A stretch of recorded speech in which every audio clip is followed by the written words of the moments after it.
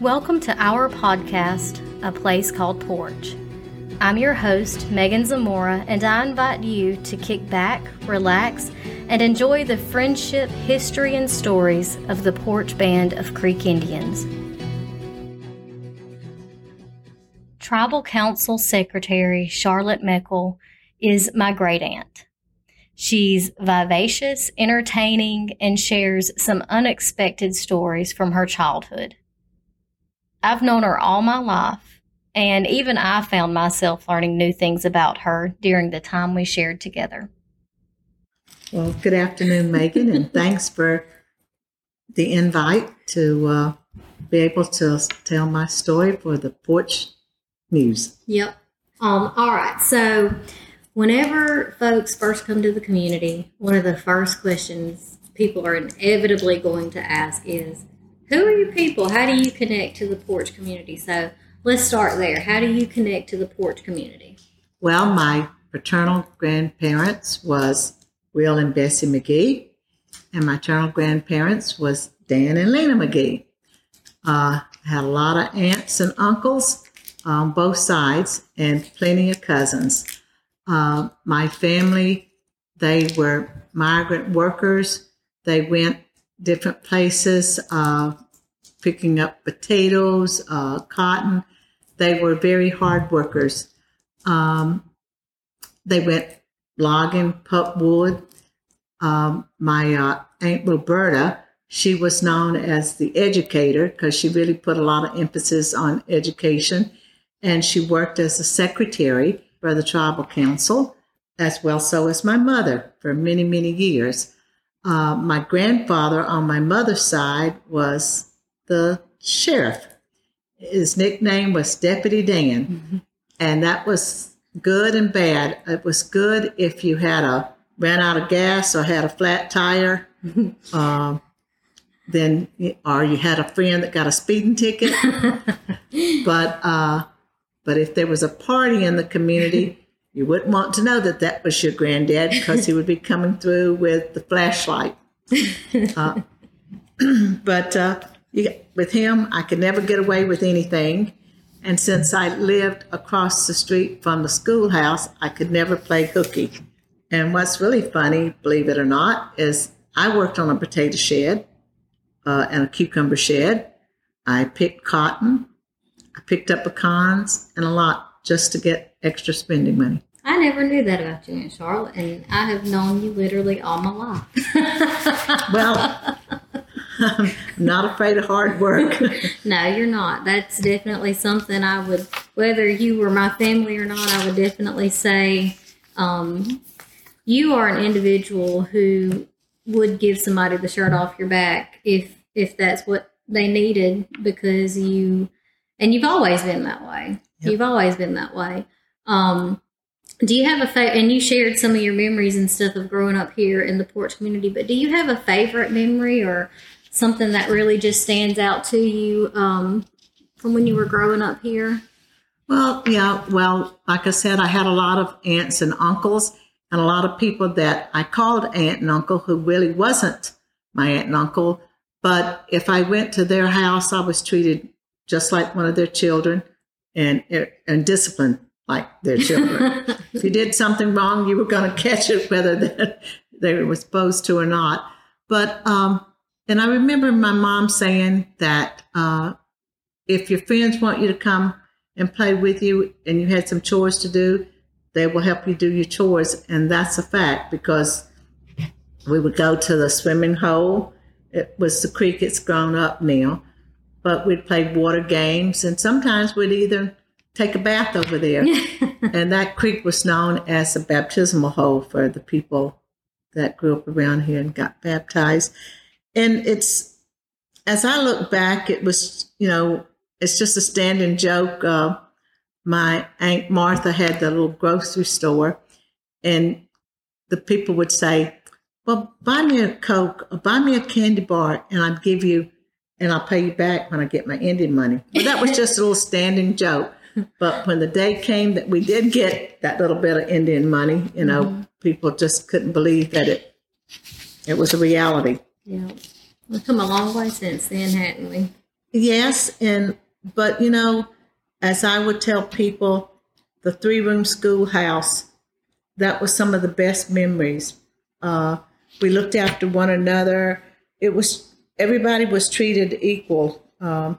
We didn't have much, but we shared and we took care of each other.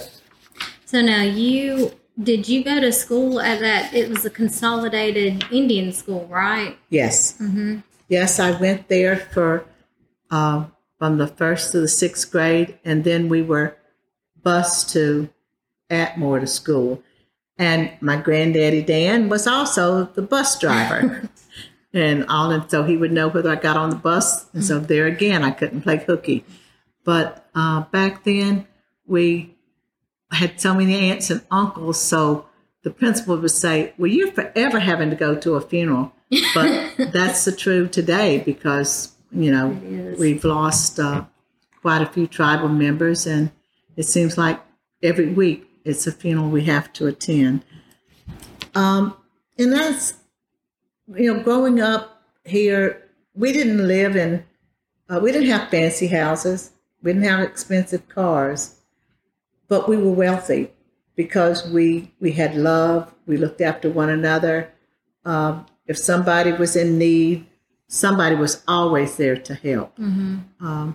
So I consider that, wealthy. We didn't really look on material things because we were all just treated equally. Well, everybody was kind of in the same boat back then. And back in 1966, I went away to a girls' school. But before that, we had a missionary by the name of Eloise J. Bradshaw, and she came to St. Anna's. And when she came, she was only to be here for about 5 years, but she stayed for many, many years. And she also became the godmother to 13 of the tribal member children. And she was my mentor. And I had the opportunity in 1966 to go to a girls' school in Springfield, South Dakota. And Jean Artis went along with me, but Jean got sick, and so she had to return home. But there's also the late Susan Wicker, Vicki Burns, and Virginia Godwin. They went to that school as well.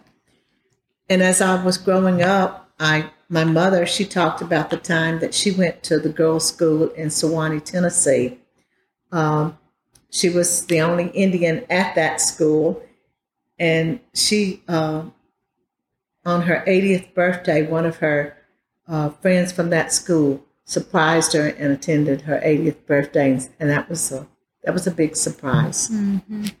I remember that. So tell me, I think that is so interesting. And I think a lot of our tribal members and probably other folks would be maybe a little shocked to know that we had members here go off to boarding school, because a lot of times you hear about these boarding school stories of Native Americans being ripped from their parents' arms, and it was a traumatic experience for them to, have to get their hair cut off and, go off to boarding school. Like one of the more famous ones is the Carlisle Indian School in Pennsylvania.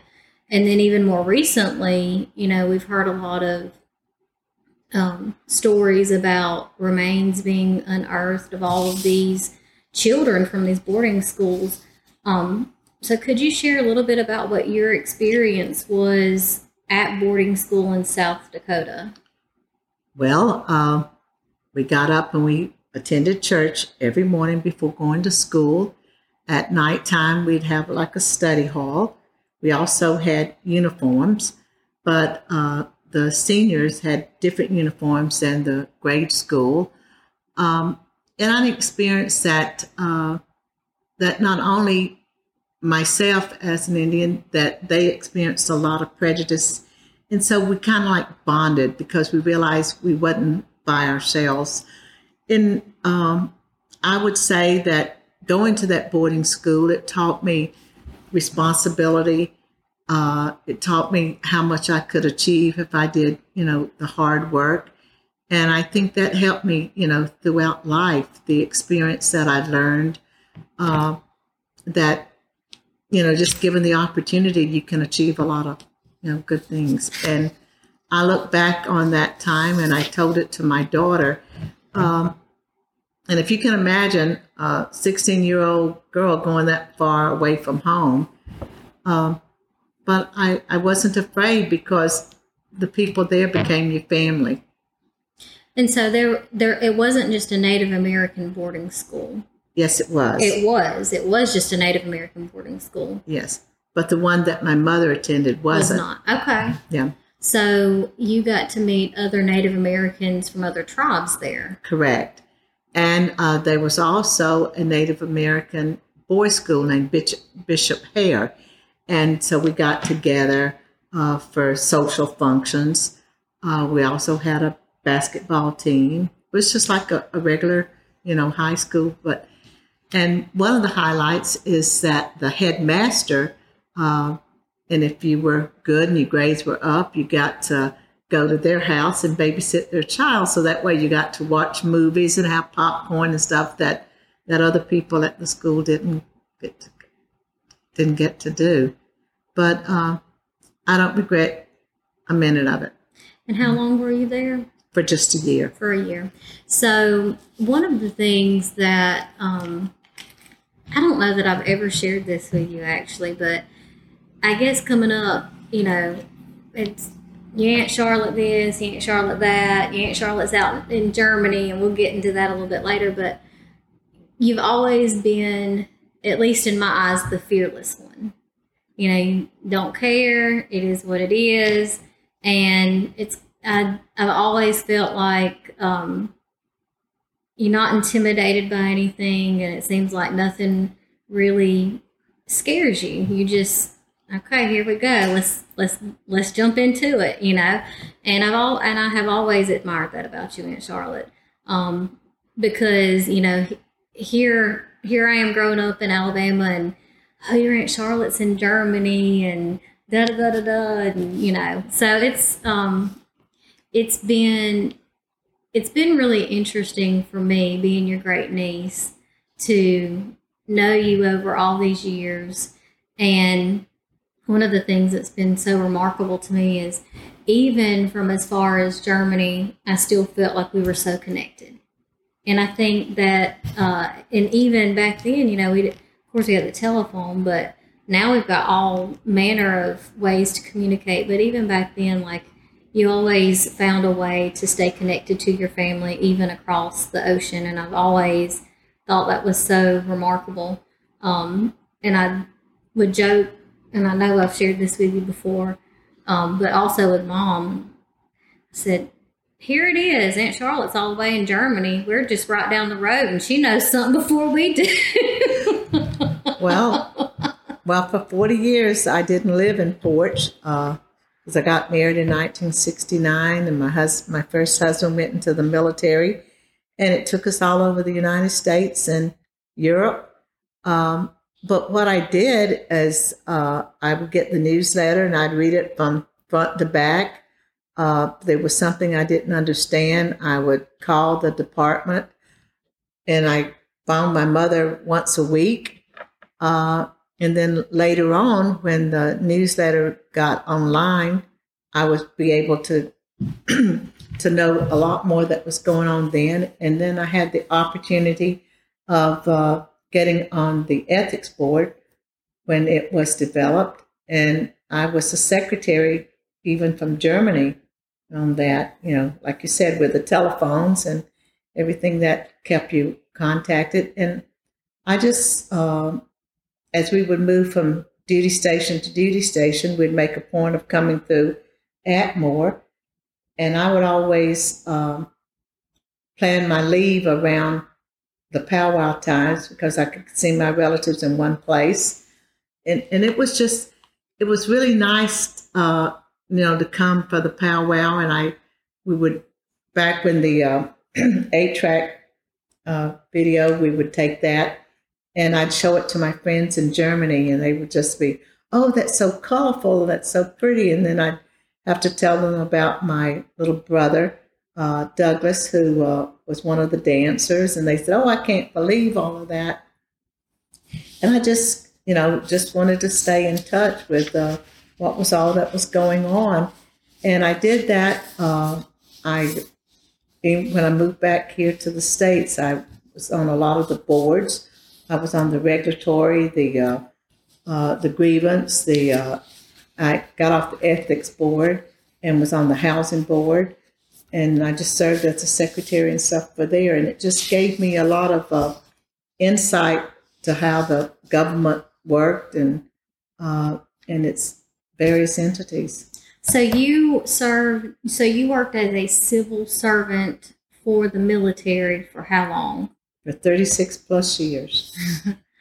Yep. And that brings a lot of experience and just a depth of knowledge to the tribe. I think what you bring to the tribal council is a different perspective that's been outside of Poarch and has seen, a different way of doing things. And so once you moved back from Germany, you and Uncle Martin were in Houston, right? San Antonio, Texas. San Antonio. I know it was Texas. Sorry. And y'all were there for a few years, and then you finally convinced him to move back to Poarch. Well, yes, because of my mother and dad. They were, getting up in age and became a little sickly, and I just felt it was time to move back here. And plus, I built my home before I left Germany. And so when I left Germany, I told Uncle Sam I would give him a couple more years. So I went to San Antonio and did 2 years there, and then I moved back here. And so after retiring from the federal service, and I moved back here to Poarch, I wanted to still be involved with what was going on and with the various committees. And I just loved the interaction with the people and staying busy. So that's why I elected to run for tribal council. I just wanted to give back to the community that I grew up in, and I figured what better way to do that than to get involved with the decision makings and serve on the tribal council. And because of my 36 years for the federal service, I was always in upper management and supervisory jobs and dealing with people from various walks of life, enlisted soldiers and officers. And I just felt with my education and my work experience and my knowledge and everything that I could be an asset, to the tribal council. So what do you think how would you explain like a typical day for you? Because I know that you might be here in the office on a meeting or, running the roads, helping people get to and from doctor's appointments. So let's hear what a typical day for Charlotte Meckel looks like. Well, for me, it's not a typical day. Okay. There's no day that's the same because, I try to be in the office, before 8 in the morning, but I could get a phone call during the night, and I'd have to have a tribal member or a tribal employee during the day, and so I'd have to wait till the department's open. So I can't say that there's one day that's the same. I like to stay busy, and wherever I'm needed, if I got to help in a department somewhere or mail out birthday checks. That's right. We have done that, haven't we? whatever needs to be done. And I just like to stay busy in between workshops and council meetings, but I really love assisting, the elders. And when they're short over at the sales center, I love doing that, to see the smiles on their faces. And another thing that I think that you've become known for since you've been on council is, anytime there's a funeral, people got to eat afterwards. People, they're grieving and mourning and going through a difficult time. And then at some point in time, it hits you and like, man, I'm hungry. And you always make sure that people have something to eat. and you typically are the one that's going to serve the food and help clean up afterwards too. Well, when I got on the garbage sales and Sandy Hollinger and myself, that was our role. So they would have one point of contact. So if they contacted Garvis or Sandy or me, then we would let the other one know, so it's not being duplicate. And we streamlined it pretty good, and it worked well with the casino because we had one point of contact from there. But what was really good is because when I was growing up, we always cooked food and took it to the churches or took it to the house. And I've had a lot of family members say that has really been a big help to them and a big benefit. It took a lot off their mind because they were dealing with loved ones and making arrangements and not having to worry about that. It's a stressful time. And I'm just glad that I was able to help and all. And then, the council loves to make a flower arrangement. And so we're doing that. But then when tribal member benefits were short of personnel, I took on that responsibility of ordering the flowers. But now they do it, and they do a great job in sending it to tribal members all over the United States. And I think it's those small things that really do go a long way. It's the small details and the small things that go a long way. Well, just a little thank you that comes from them makes it worthwhile. Mm-hmm. Yeah, just to know that they've been considered and people are thinking of them. Right. Mm-hmm. Because at the end of the day, we're all family. That's correct. Mm-hmm. So you were elected to council in what year? 2016. In 2016. All right, so you've been on council now for what? This is going on my second term. Okay, so 5 years. Yeah, and if I want to continue, if I'm reelected, to serve as a secretary. So and I like the role as secretary. I mean, I know there are others, and like I said, my duties as secretary is outlined in the Constitution, but I go above and beyond that because like I said, I like to stay busy.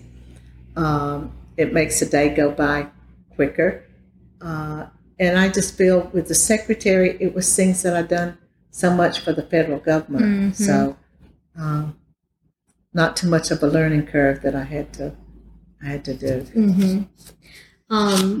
So since being on council, what are some things that you've learned? Is it what you thought it was going to be before getting involved on council? Well, before I got on the council, you'd said at a council meeting, you say, well, why did they do that? Why did they make a decision this way? But I can tell you that once you sit around that table, you realize it's not that easy because when I vote on something, I ask myself, well, is this going to benefit the majority of the tribal members or if it's going to benefit a selective few? And it's not a easy task. And one of I think the hardest things is you're presented with a situation from a tribal member and you bring it up, to the other council members. And, you don't know if you're necessarily going to get their buy-in, but at least you can have peace of mind that you did present it and let your voice be heard around the table. Mm-hmm. I think that's one of the aspects that we don't always hear about is as a council member, regardless of what position you hold, you're an advocate for the majority of the people, but also for individuals too. And you're right, you have to get that buy-in from the majority before something can be done above and beyond what's already being done. And that's not always an easy thing to do to get everybody on board, with this or that. Well, we have a lot of programs that's been generated and stuff, and our main goal is to be able to have the sustainability, to keep the programs that we have, in effect, because It's like if you give a child something today and you allow them to do that, and they've done that for 6 months along, and then you take that away, then that child's not going to understand why. And I feel as leaders, it is our responsibility to see that we continue to prosper and have the programs that we've set aside that for our future generations that is still there. Mm-hmm. Because we hear from our ancestors and we know what they didn't have. So we want to do, well, it's like my mother wanted to do more for me. I want to do more for my children, and my children would hopefully want to do more, for theirs. That's right. Whenever you look to the future, what concerns you about the tribe? Well, I like knowing pride in knowing that, we've come a long way. For us to be, treated as a nobody growing up and seeing, growing up in rural Alabama and seeing what we've accomplished now, it's hard for people to understand, oh, no, that didn't happen to you. But yes, we've lived it. And to be able, like my children, they never had to experience prejudice, even though they're military brats. They don't know what it is. And I just think that from me, my parents, and my grandparents, they wanted to make sure that at early age so we were Creek Indians, and we were made to understand, the sacrifices that our ancestors made in order to provide the needs to support children growing up in rural Alabama. Like I stated earlier, my uncles and stuff, they were migrant workers, and they went logging camps, and they did what they could in order to, to make a living. And I really think that because of that, I come from a family that believed in hard work, because nothing was really, given to us. And my mother would always say to me, if you tell somebody you're going to do something, then you need to do it. Mm-hmm. And because that way that person would count on you. Well, Charlotte said she was going to do this, and that's what, she's going to do. And we just need to try to keep, the memories alive. I just fear that with the younger generation, they're going to lose a part of the history if we don't each day tell them the stories of the past. I'm proud of my heritage. I'm proud that I'm Poarch Creek, and the financial support that the tribe is giving to its members have significantly increased, over the years, and it's a great benefit, to a lot of them. Like I said earlier, we didn't live in fancy houses and have expensive cars, and I'm glad to see that a lot of the young people they're starting out with their own homes, and they having 1 or 2 cars. When I went to Jefferson Davis, we had to carpool, and usually it was family vehicle that I used. And I just want to, I keep saying to my children all the time, you're really, really blessed. Mm-hmm. We all are very blessed. Right. Well, Aunt Charlotte, I think that's about all the time we have. Is there anything else that you want to share with our audience before we call it a day? No, I guess we just need to keep our history alive. I'm just so proud of our young people with the language that they're learning, mm-hmm. and to see the kids from Fred L. Go to Oklahoma and bring back first place and all. It's just really good, and I really like the CD that we got as a gift this mm-hmm. year, yeah. And my friends from Germany, that visited me. I let them hear some of it, and they want to learn some of the words. What do they think about it? Oh, they think it's great. And one thing, when I was in Germany, when it came Halloween, I didn't have to do much. I just dressed up as an Indian. Well, thank you so much for this time, Aunt Charlotte. You're welcome. We hope you enjoyed your time with us today. For more information about the Poarch Band of Creek Indians, please visit our website, porchcreekindians.org.